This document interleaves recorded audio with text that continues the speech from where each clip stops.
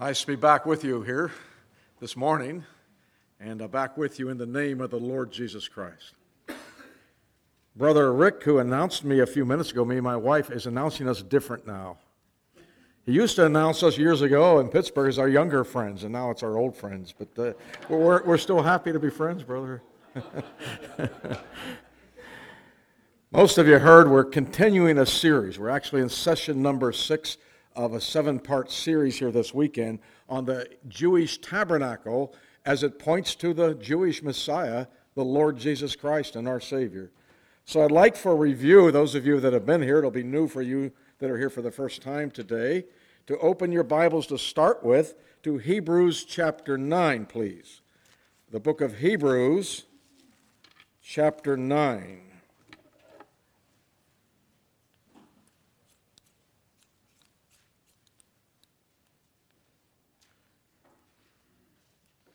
Hebrews 9. I'm going to give this laser to my wife to refurbish it here. The batteries are in my Bible case.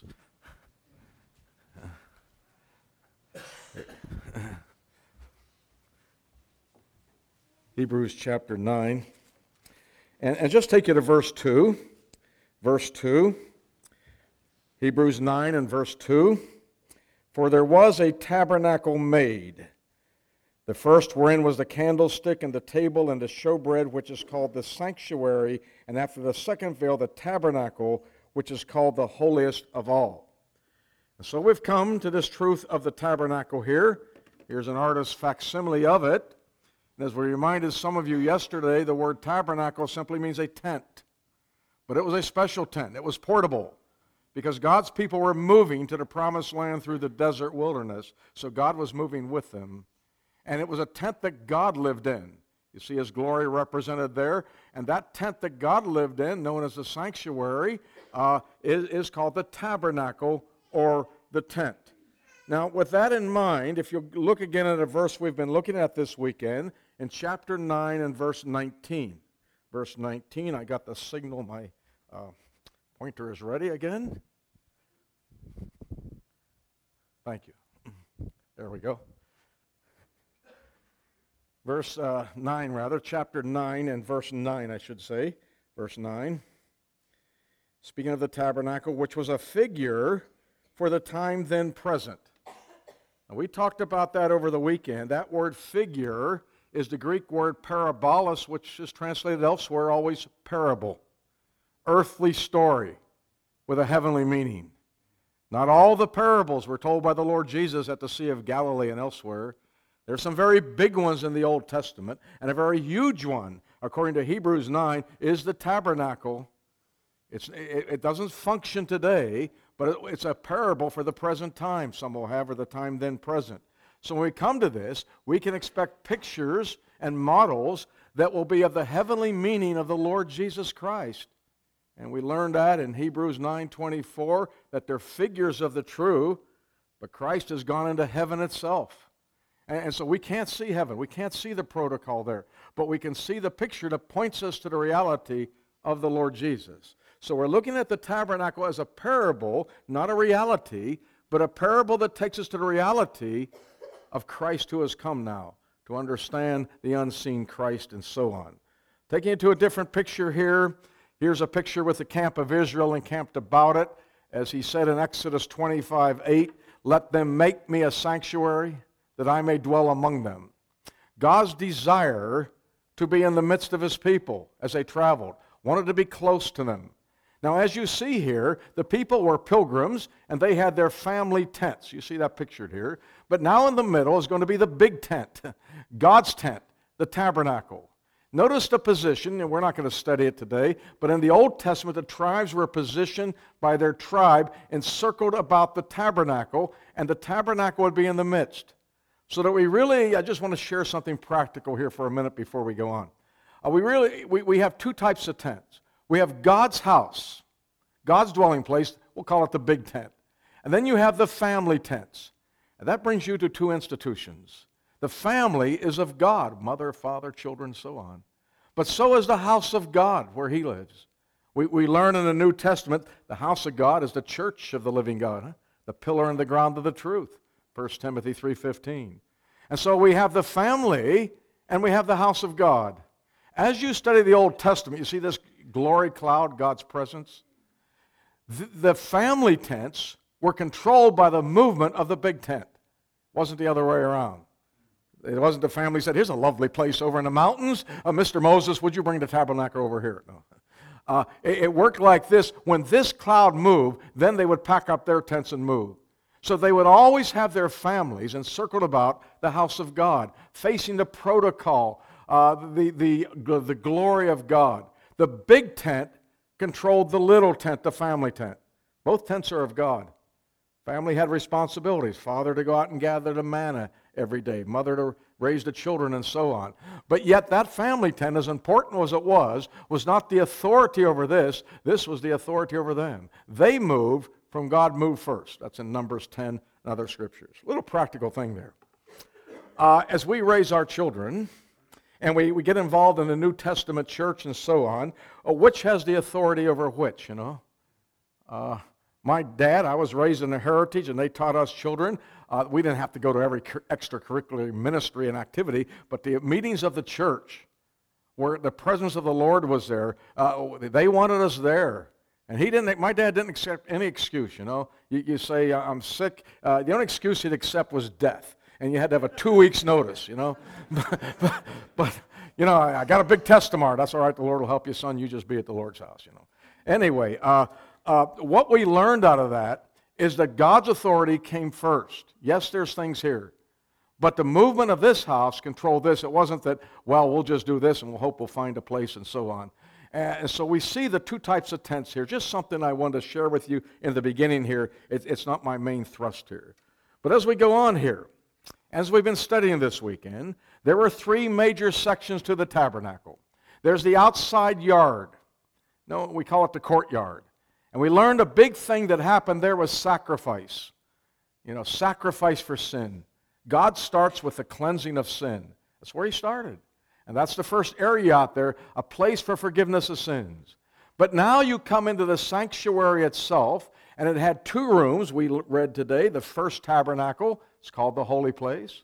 Second one, the holiest of holies, divided by a veil that we'll talk about tonight, Lord willing. But in this room, with gold and silver in that, there was no sacrifices. No animal was killed in there. What happened in there, and we already learned this, but look at verse 6 of Hebrews 9. Looking at verse 6 of Hebrews 9. Now when these things were thus ordained, the priest went always into the first tabernacle, accomplishing the service of God. Here it's the service of God. It's not the sacrifice now. He does start with sacrifice, but he sure doesn't end there. He saves us so we can serve him.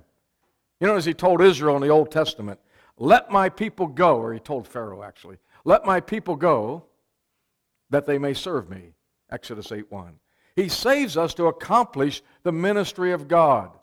And we started to learn yesterday that what happened out here, there was ministry for the people. You help kill the sacrifices, skin them, etc. And there's a legitimate need for ministry for the people. But God called the ministry in the holy place, that my priest will enter my sanctuary and draw near to my table, that they may minister unto me. Exodus 40, or rather Ezekiel 44:16. There's ministry to the heart of God.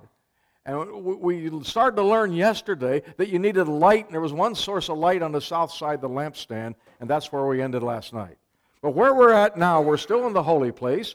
We have two pieces of furniture left this morning. This evening, we'll see that third section, the holiest. And what happened there? Can you go even deeper than the service of God? Well, you can. But we still have the table of showbread and the golden altar of incense in the ministry to God. Now, there's another picture of this golden room here where the priest went in to minister to God. So what is this ministry all about? They needed light, and there was this one source of light, the lampstand, and the beautiful pictures that gave us of the Word and the Lord Jesus. Here we have another picture of it, seeing the lampstand here on the south side, but adjacent to it is this table of showbread, display bread on the north side. And this is the table in this little 30-foot room that the priests were drawn near to and minister to the heart of God. shut out from the world. They couldn't be seen. A little 30-feet plot on planet Earth, and there's ministry under God. That was the size of the holy place, by the way, 30 feet. So with that in mind, if you'd go to Leviticus chapter 24. Let's go to the Old Testament parable first, before we see the New Testament reality. And go to Leviticus chapter 24, please.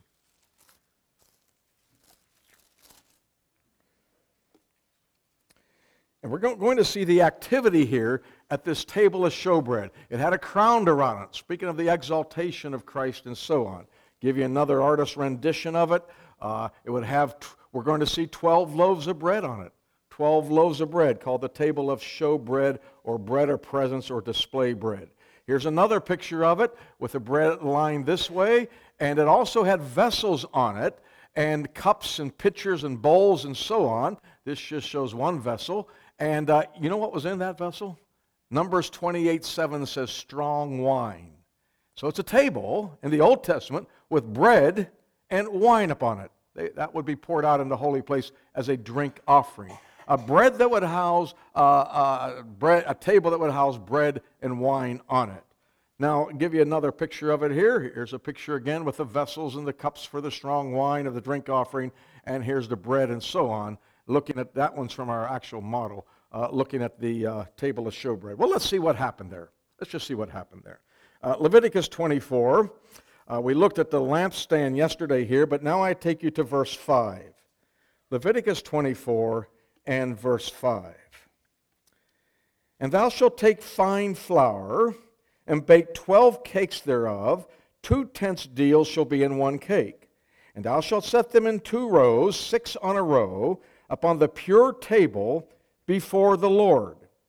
And thou shalt put pure frankincense upon each row, that it may be on the bread for a memorial, even an offering made by fire unto the Lord. Every Sabbath he shall set it in order before the Lord continually, being taken from the children of Israel by an everlasting covenant. Now, I'll read more in a minute, but I'm going to stop right there. You remember when we talked about the lampstand yesterday, it was to burn continual. It was continual. And it was to burn before the Lord even when nobody's there. We learn in the holy place, the service of God, that some things are not for people first of all. They're for God first. Doesn't always have to be about you. Meeting the ministry, the desires of God. And when you come to this table of showbread, while the priest would do something with it on the 7th day, their Sabbath, you know what happened for 6 days? It just sat there. But you say, what a waste. No homeless are eating it. No poor Israelis are eating it. It's just sitting there, not doing anything for 6 days. Well, it did do something. Look again here at verse 6. Verse 6. And thou shalt set them in 2 rows, 6 on a row, upon the pure table before the Lord. You know, you read verses like Ezekiel 44:7, speaking of the different offerings and so on. It's called the bread of God. There's something God feeds on spiritually. And this is a memorial. You get to the New Testament where it tells us what the bread is. Jesus, our Lord, said, I am the bread of life, John 6:35. And it's before God. He's feeding on whatever it represents in memorial. God is taking it all in for those 6 days. It's before the Lord. You saw that again at the end of verse 6. It's an offering, or verse 7, I should say, an offering made by fire unto the Lord. Unto the Lord. And so you see these expressions, before the Lord, unto the Lord, and so on. Verse 8, every Sabbath he shall set it in order before the Lord continually. So some things are for God. But on the 7th day, this happened here. Go down, if you would, to verse 9. Verse 9. And it shall be Aaron and his sons. They were the priesthood. Aaron the high priest, sons the regular priest. And it shall be Aaron and his sons, and they shall eat it in the holy place, for it is most holy unto him, of the offerings of the Lord made by fire by a perpetual statute. And so here's this bread, and they would, on the 7th day, they would replace it with 12 new loaves, so that the rest of the week would have new loaves continually before the Lord. There'd be a replacement. But the older loaves, the priesthood now, Aaron and his sons, would eat it before the Lord. You know what was happening here? God was sharing his food. They were eating what delighted the heart of God. Coming here to my table, God says, and ministering unto me, meeting the desires of God's heart that they enjoyed, well, what God enjoyed. You know, you really have close fellowship with people when that happens, when you two enjoy the same thing. I'll just use a secular example, you know. I can talk football with you guys, but, you know, we'll have a certain amount of fellowship. But when I go to Pittsburgh to minister, man, where I grew up, we got a lot of fellowship. But we're on the same page, you know, Pittsburgh Steelers, whatever. And we're enjoying the same thing. It's a unique kind of fellowship. Well, that's just a secular example. Here's the food of God. God delighting in this bread. And now God and man are sitting at the same table, enjoying what pleases God. You understand that eating together conveys fellowship. And God wants the fellowship of his people. You have people over for dinner, and one of the reasons you do is you get to know them. You have fellowship.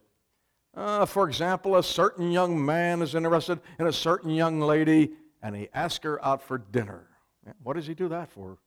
You know, if all he's interested in filling her stomach, just mail her some McDonald's coupons and say bon appetit and problem solved. But no. It's a place to get to know her. It's a place of fellowship. And so he takes her out to dinner, a very popular thing.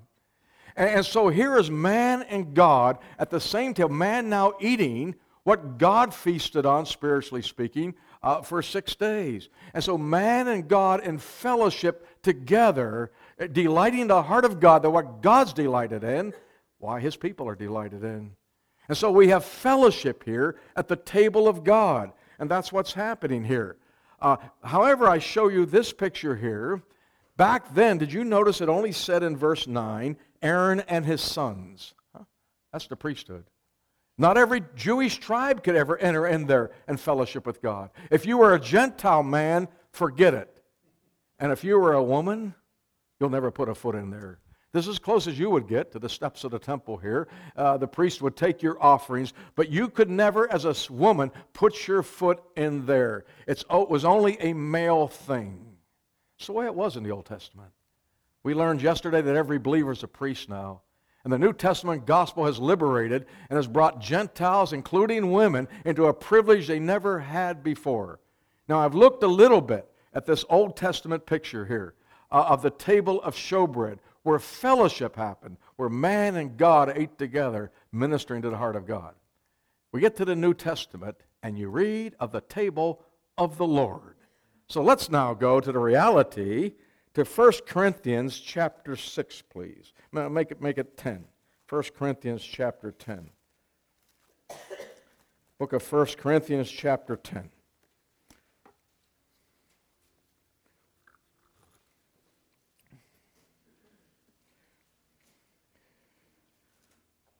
Paul trying to exhort the believers here, the Corinthians. It's written to the Corinthian church, not Israel. It's written to the whole Corinthian church, men and women, okay?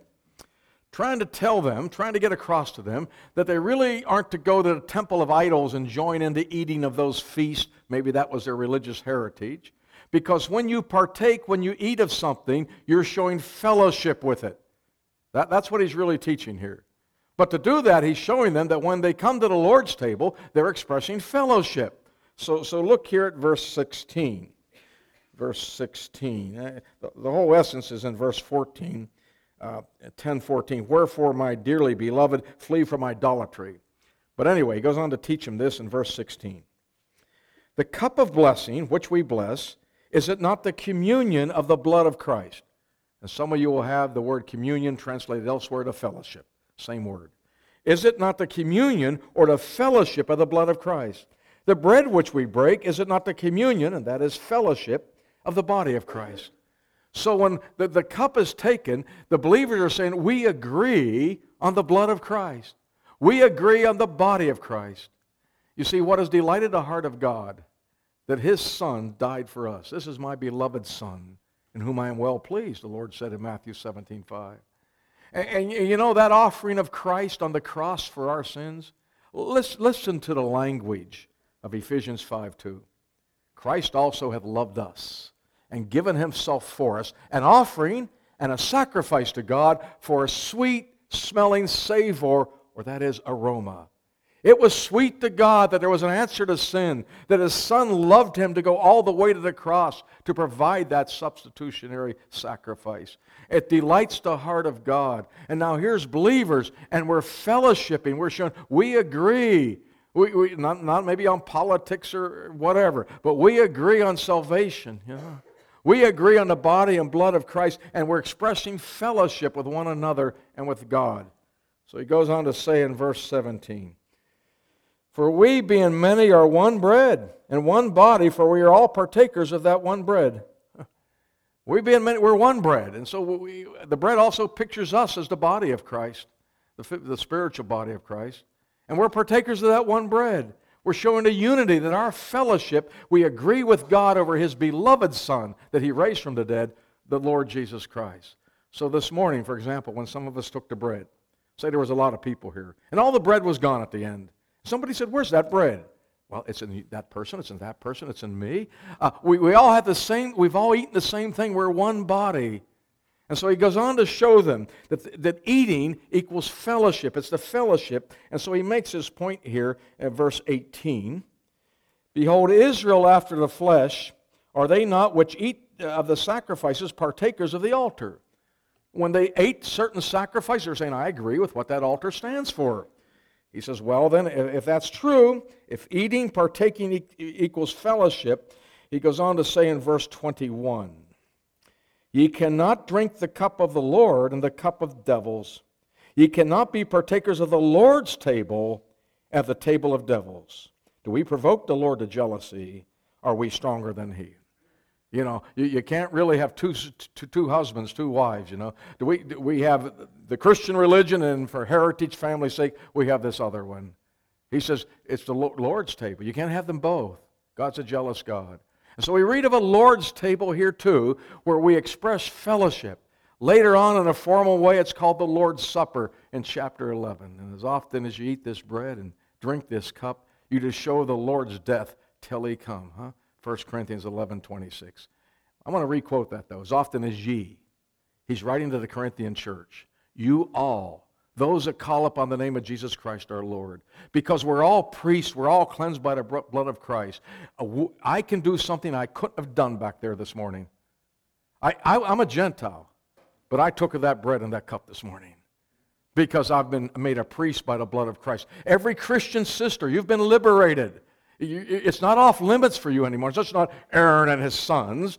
It's the church of God. Ye, you all, eat this bread, drink this cup, you to show the Lord's death. People tell me the New Testament assembly hinders the woman. It liberates the woman.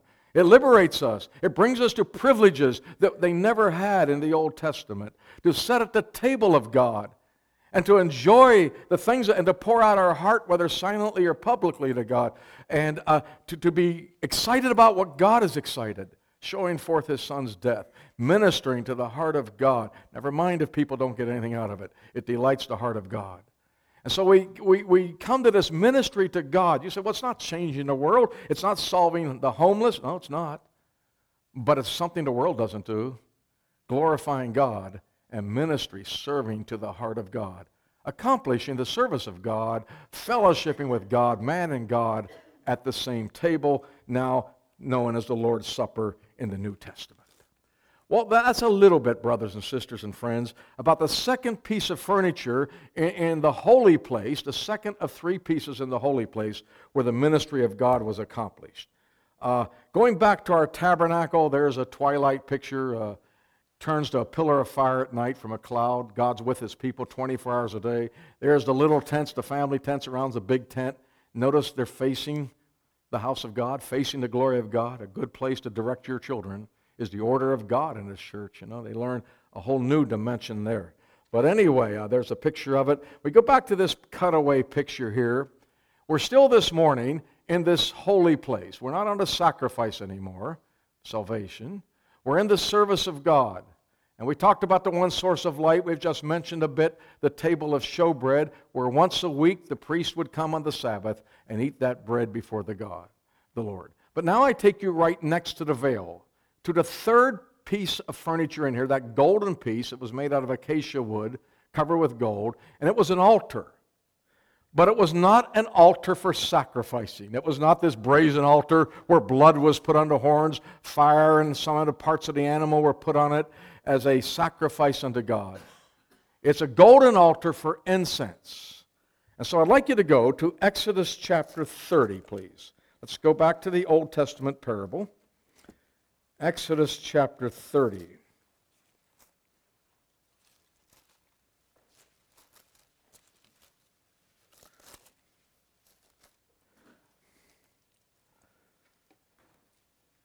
Here's another picture of this holy place, the minute service of God. Here's the altar. It's right before the veil, that golden altar. Show you another picture of it here. Here you see it right next to the veil, the golden altar of incense from our model there. Another picture of it more isolated, and so on. And so there's various pictures of the golden altar of incense. But there you see the priest ministering at it and the incense going up and so on. But so we find ourselves at the usage of it here in chapter 30 of Exodus and looking at verse 1. Exodus 30 and verse 1. And thou shalt make an altar to burn incense upon, a shittim wood. Some of you have acacia wood. Brother Dave showed us a sample yesterday. Shalt thou make it. And it goes on to give the dimensions of it and so on. But now if you'll go down, if you would, and looking at verse 7. Verse 7. And Aaron shall burn on sweet incense every morning when he dresseth the lamps, and he shall burn incense upon it. And when Aaron lighteth the lamps at even, he shall burn incense upon it, a perpetual incense before the Lord throughout your generations. Not only was the lampstand light continually, not only was the bread continually before the Lord, this incense that is made after a apothecary formula, it's going to be ascending up because the high priest, Aaron in those days, is going to light the incense in the evening and the morning, so there's a perpetual, continual incense that God can smell. God dwells right behind this veil in the holiest of holies, which we'll get to tonight. And so and did you notice it's before the Lord? You say, well, it doesn't do a whole lot for me. In fact, I don't even like the smell thereof. It's not for you. It's before the Lord. It's for His delight. And we got to understand in the church of God, not everything's about us. It's not always, what did I get and what does it do? What did it do for Him? He's the Savior. He's the Lord. That's the thinking that comes across here. And so it's before the Lord. Now concerning this incense here, as we are saying, look at verse 9. Look at verse 9. And ye shall offer no strange incense thereon, nor burnt offering, nor meat offering, neither shall you pour your drink offering thereon. No strange incense. So that if you're a priest and you're up there and you're, it's not my favorite smell. I like Polo, or Chanel No. 5 or something like it. Would you mind, Mr. Moses or whoever, Mr. Aaron? Let's just I like that smell better. Don't you dare. No strange incense. It's what God desires. The church of God is what God desires, not what you like. People say, well, I like this because of exciting music. And well, wait a minute, what does God desire? What is He after? It's really not what I'm after. What's He after? No strange incense. There was an exact formula for it. And go further in chapter 30. You'll see this here. Look at verse 34. Exodus chapter 30 and looking at verse 34. And the Lord said unto Moses, take unto these sweet spices, stocki, onycha, and galbanum. These sweet spices with pure frankincense of each shall there be a like weight. For those of you that were here over the weekend would like to do a deeper study, this incense formula had 4 ingredients. Remember we talked about 4 being the number, the glory, the 4 Gospels. You'll see these all have to do with aspects of Christ, but for another time. Okay. But there was a special formula for it. Now look at verse 35. And thou shalt make it a perfume, a confection, after the art of the apothecary, we'd say pharmacist today or druggist, tempered together, pure and holy. So it was a perfume that had a smell to it, and the exact ingredients, the 4 ingredients, God would give. And you did not have liberty to say, that's not what I like. I want something that smells good to me and it will get me in here. No, you offer no strange incense. But it goes on to say, look at verse 36. And thou shalt beat some of it very small, and put of it before the testimony, in the tabernacle of the congregation, where I will meet with thee. It shall be unto you most holy. Now here comes the opposite problem here. Look at verse 37. And as for the perfume which thou shalt make, ye shall not make to yourselves according to the composition thereof. It shall be unto thee holy for the Lord. Here's the opposite problem. You walk in and you like the smell. So, oh, I do like that smell. Mr. Apothecarist, Mr. Druggist, the next time you make it for the tabernacle, make an extra pint for me, and it's going to be my cologne. And this. No, you won't. There are some things that are only for God and God alone and never meant to be shared with man. Most holy for the Lord. So look at verse 38. Whosoever shall make like that to smell thereto, even shall be cut off from his people. Taking things that belong to God that made him think of his Son and put him on mere man while you were cut off. Yeah, you might not like it and change it, but now it's the other. You do like it, but you share what's for God and God alone with man. Is that possible today? I'm thinking of a verse in Isaiah 42:8. The Lord says, I am the Lord. That is my name. My glory will I not give to another, nor my praise to graven images. God doesn't want to share his glory with another. You know, we get to the New Testament, and we learn that there are certain titles that belong to God only. In fact, the Old Testament teaches it too. Psalm 111, for example, verse 9. Holy and reverend is his name. Yet do men take name? Holy, reverend, in religious circles? Things that belong only to God are shared with people. Not good. It takes the glory from God to man. My glory will I not give to another. And we have other titles. As you study the New Testament and the believers in that, believers did different things. They had different gifts. You know, Paul, the apostle, Philip the evangelist. It would tell you the different things they do. It will never take their gift or their education and put it as a title that elevates them in front of their name. You'll never see it. I make the mistake and say the Apostle Paul. The Bible never does. It says Paul the Apostle, Philip the Evangelist. And it calls it, we're all brother. Ye are all brethren, the Lord Jesus said.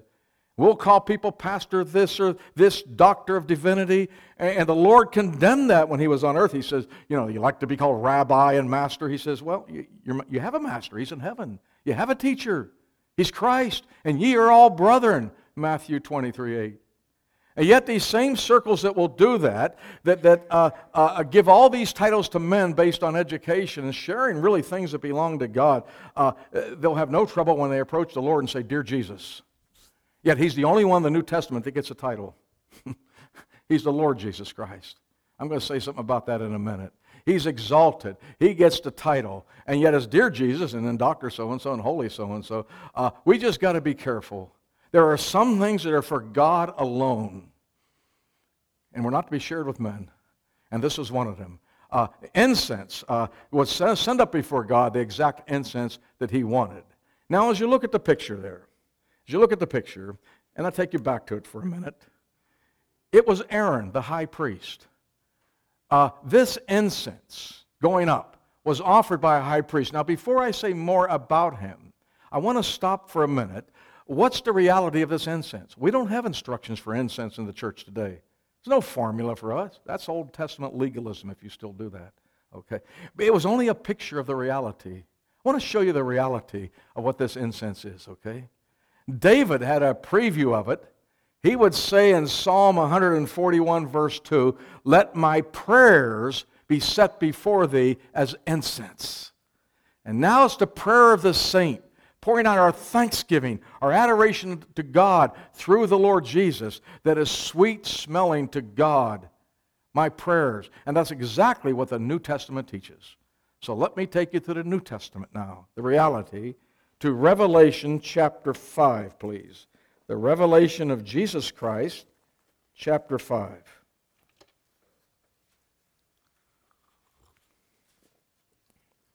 Revelation chapter 5, written to the churches now, not to Israel now, but to the churches. And the scene is seen in heaven, and looking at Revelation 5 and verse 8. Revelation 5 and verse 8. 5:8. And when he had taken the book, the 4 beasts and 24 elders fell down before the Lamb, having every one of them harps and golden vials full of odors, and you will have the word incense there, full of incense, which are the prayers of the saints. And so now the incense is the prayers of the saints. It's the adoration of the saints. It's not actual incense today. It's as we pray to Him. Looking at chapter 8 of Revelation as the scene is in heaven. Chapter 8. Revelation chapter 8 and looking at verse 3. And another angel came and stood at the altar, having a golden censer, and there was given unto him much incense, that he should offer it with the prayers of all saints upon the golden altar, which is before the throne. Now this is the real one in heaven that Moses saw the picture of. Verse 4. And the smoke of the incense, which came with the prayers of the saints, ascended up before God out of the angel's hand. It ascended up. So it's a picture of the prayers of the saints as we're taken up with the Lord and so on, and how that is sweet to God. We look at prayer sometimes as boring. The prayer meeting is the hardest meeting to fill in that, because you said it doesn't do a whole lot for me. Well, it does a whole lot for God. He likes to be thanked. He likes to be worshiped. He likes to be praised. And He's worthy of it, you know. And so here's the prayers of the saints and their dependence upon God. And it's just a picture of that ascending up. And so may we be involved in what pleases. It's ministry to God. You know, it's not going to excite everybody, your prayer, but it does God, you know. But notice, as we were saying, God said somebody's going to do it for Israel. Not every Jew marched in here and did that. He had a representative called the high priest. And that was Aaron. And there's this priestly intercession. And in that, I'll just show you another picture here of this high priest. He had special garments of glory, the Bible teaches.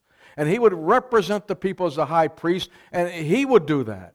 So that when that incense was ascending up, it was ascending up through him. I'll take you back to this picture, which teaches us how to pray.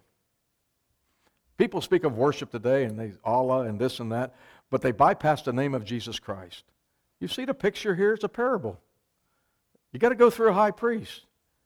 You not only need a sacrifice, you need a holy man to represent you to God. It's called a high priest. So I'll just pray to God. No, you better not. It'll never get there. This incense had to go through his ministry. And you know, the high priest today is the Lord Jesus Christ. God raised him from the dead after he died. And Hebrews 4:14 tells the believer, seeing then that we have a great high priest that has passed into the heavens, Jesus, the Son of God. You say, where's your priest? I can't show him to you on earth, but I can show him to you in heaven by faith.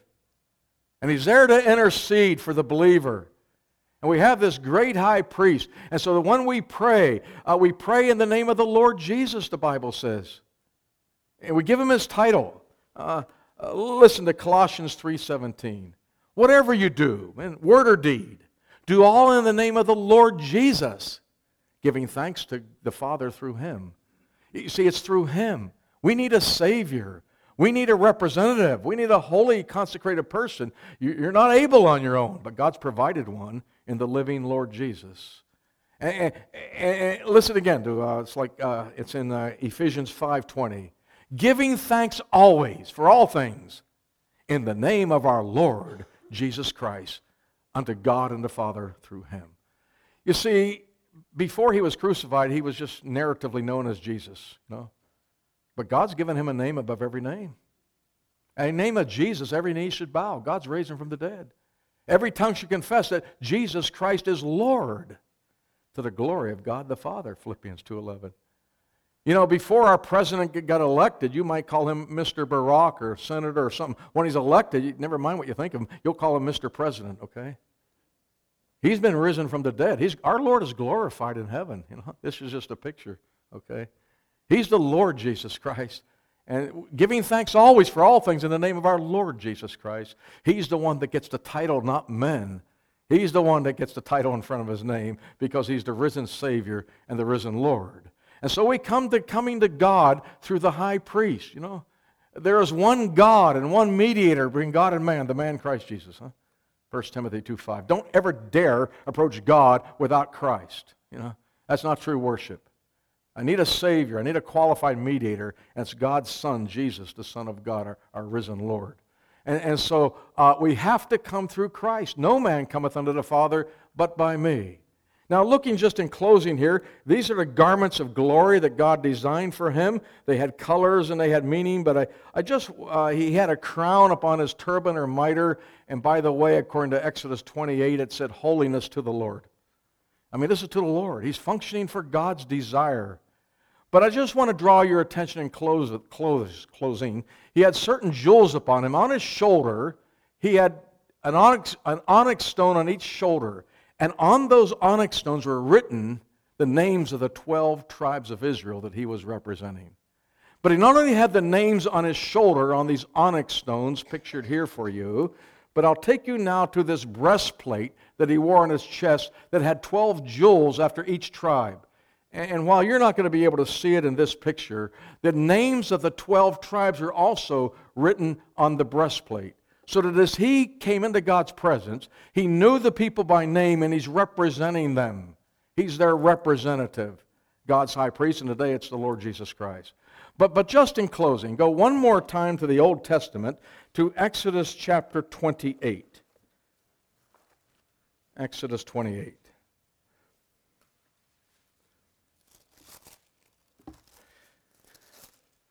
Just show you something about on the shoulder here, Exodus chapter 28. The two places God said names would be. The names of the people he's representing. And God decided where they'd be on his body. And going to Exodus chapter 28 and looking here, if you would, at verse 10. Speaking of those two onyx stones, 28:10 of Exodus, okay? 6 of their names on one stone, and on the other 6 names of the rest on the other stone according to their birth.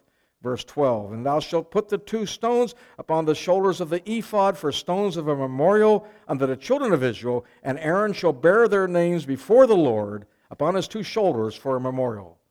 Isn't it nice when a high priest knows your name? He's representing you on the 2 shoulders, and there's a picture of one of the shoulders. Now, hang on to that thought, for when we come to the breastplate, it wasn't on the shoulders now. It's still 12 stones with names, but it's somewhere else. You see it on his chest. Look here at verse 29 of Exodus 28. Verse 29. And Aaron shall bear the names of the children of Israel in the breastplate of judgment upon his heart, when he goeth in unto the holy places for a memorial before the Lord continually. And thou shalt put the breastplate of judgment, etc., etc. He had the names upon his heart.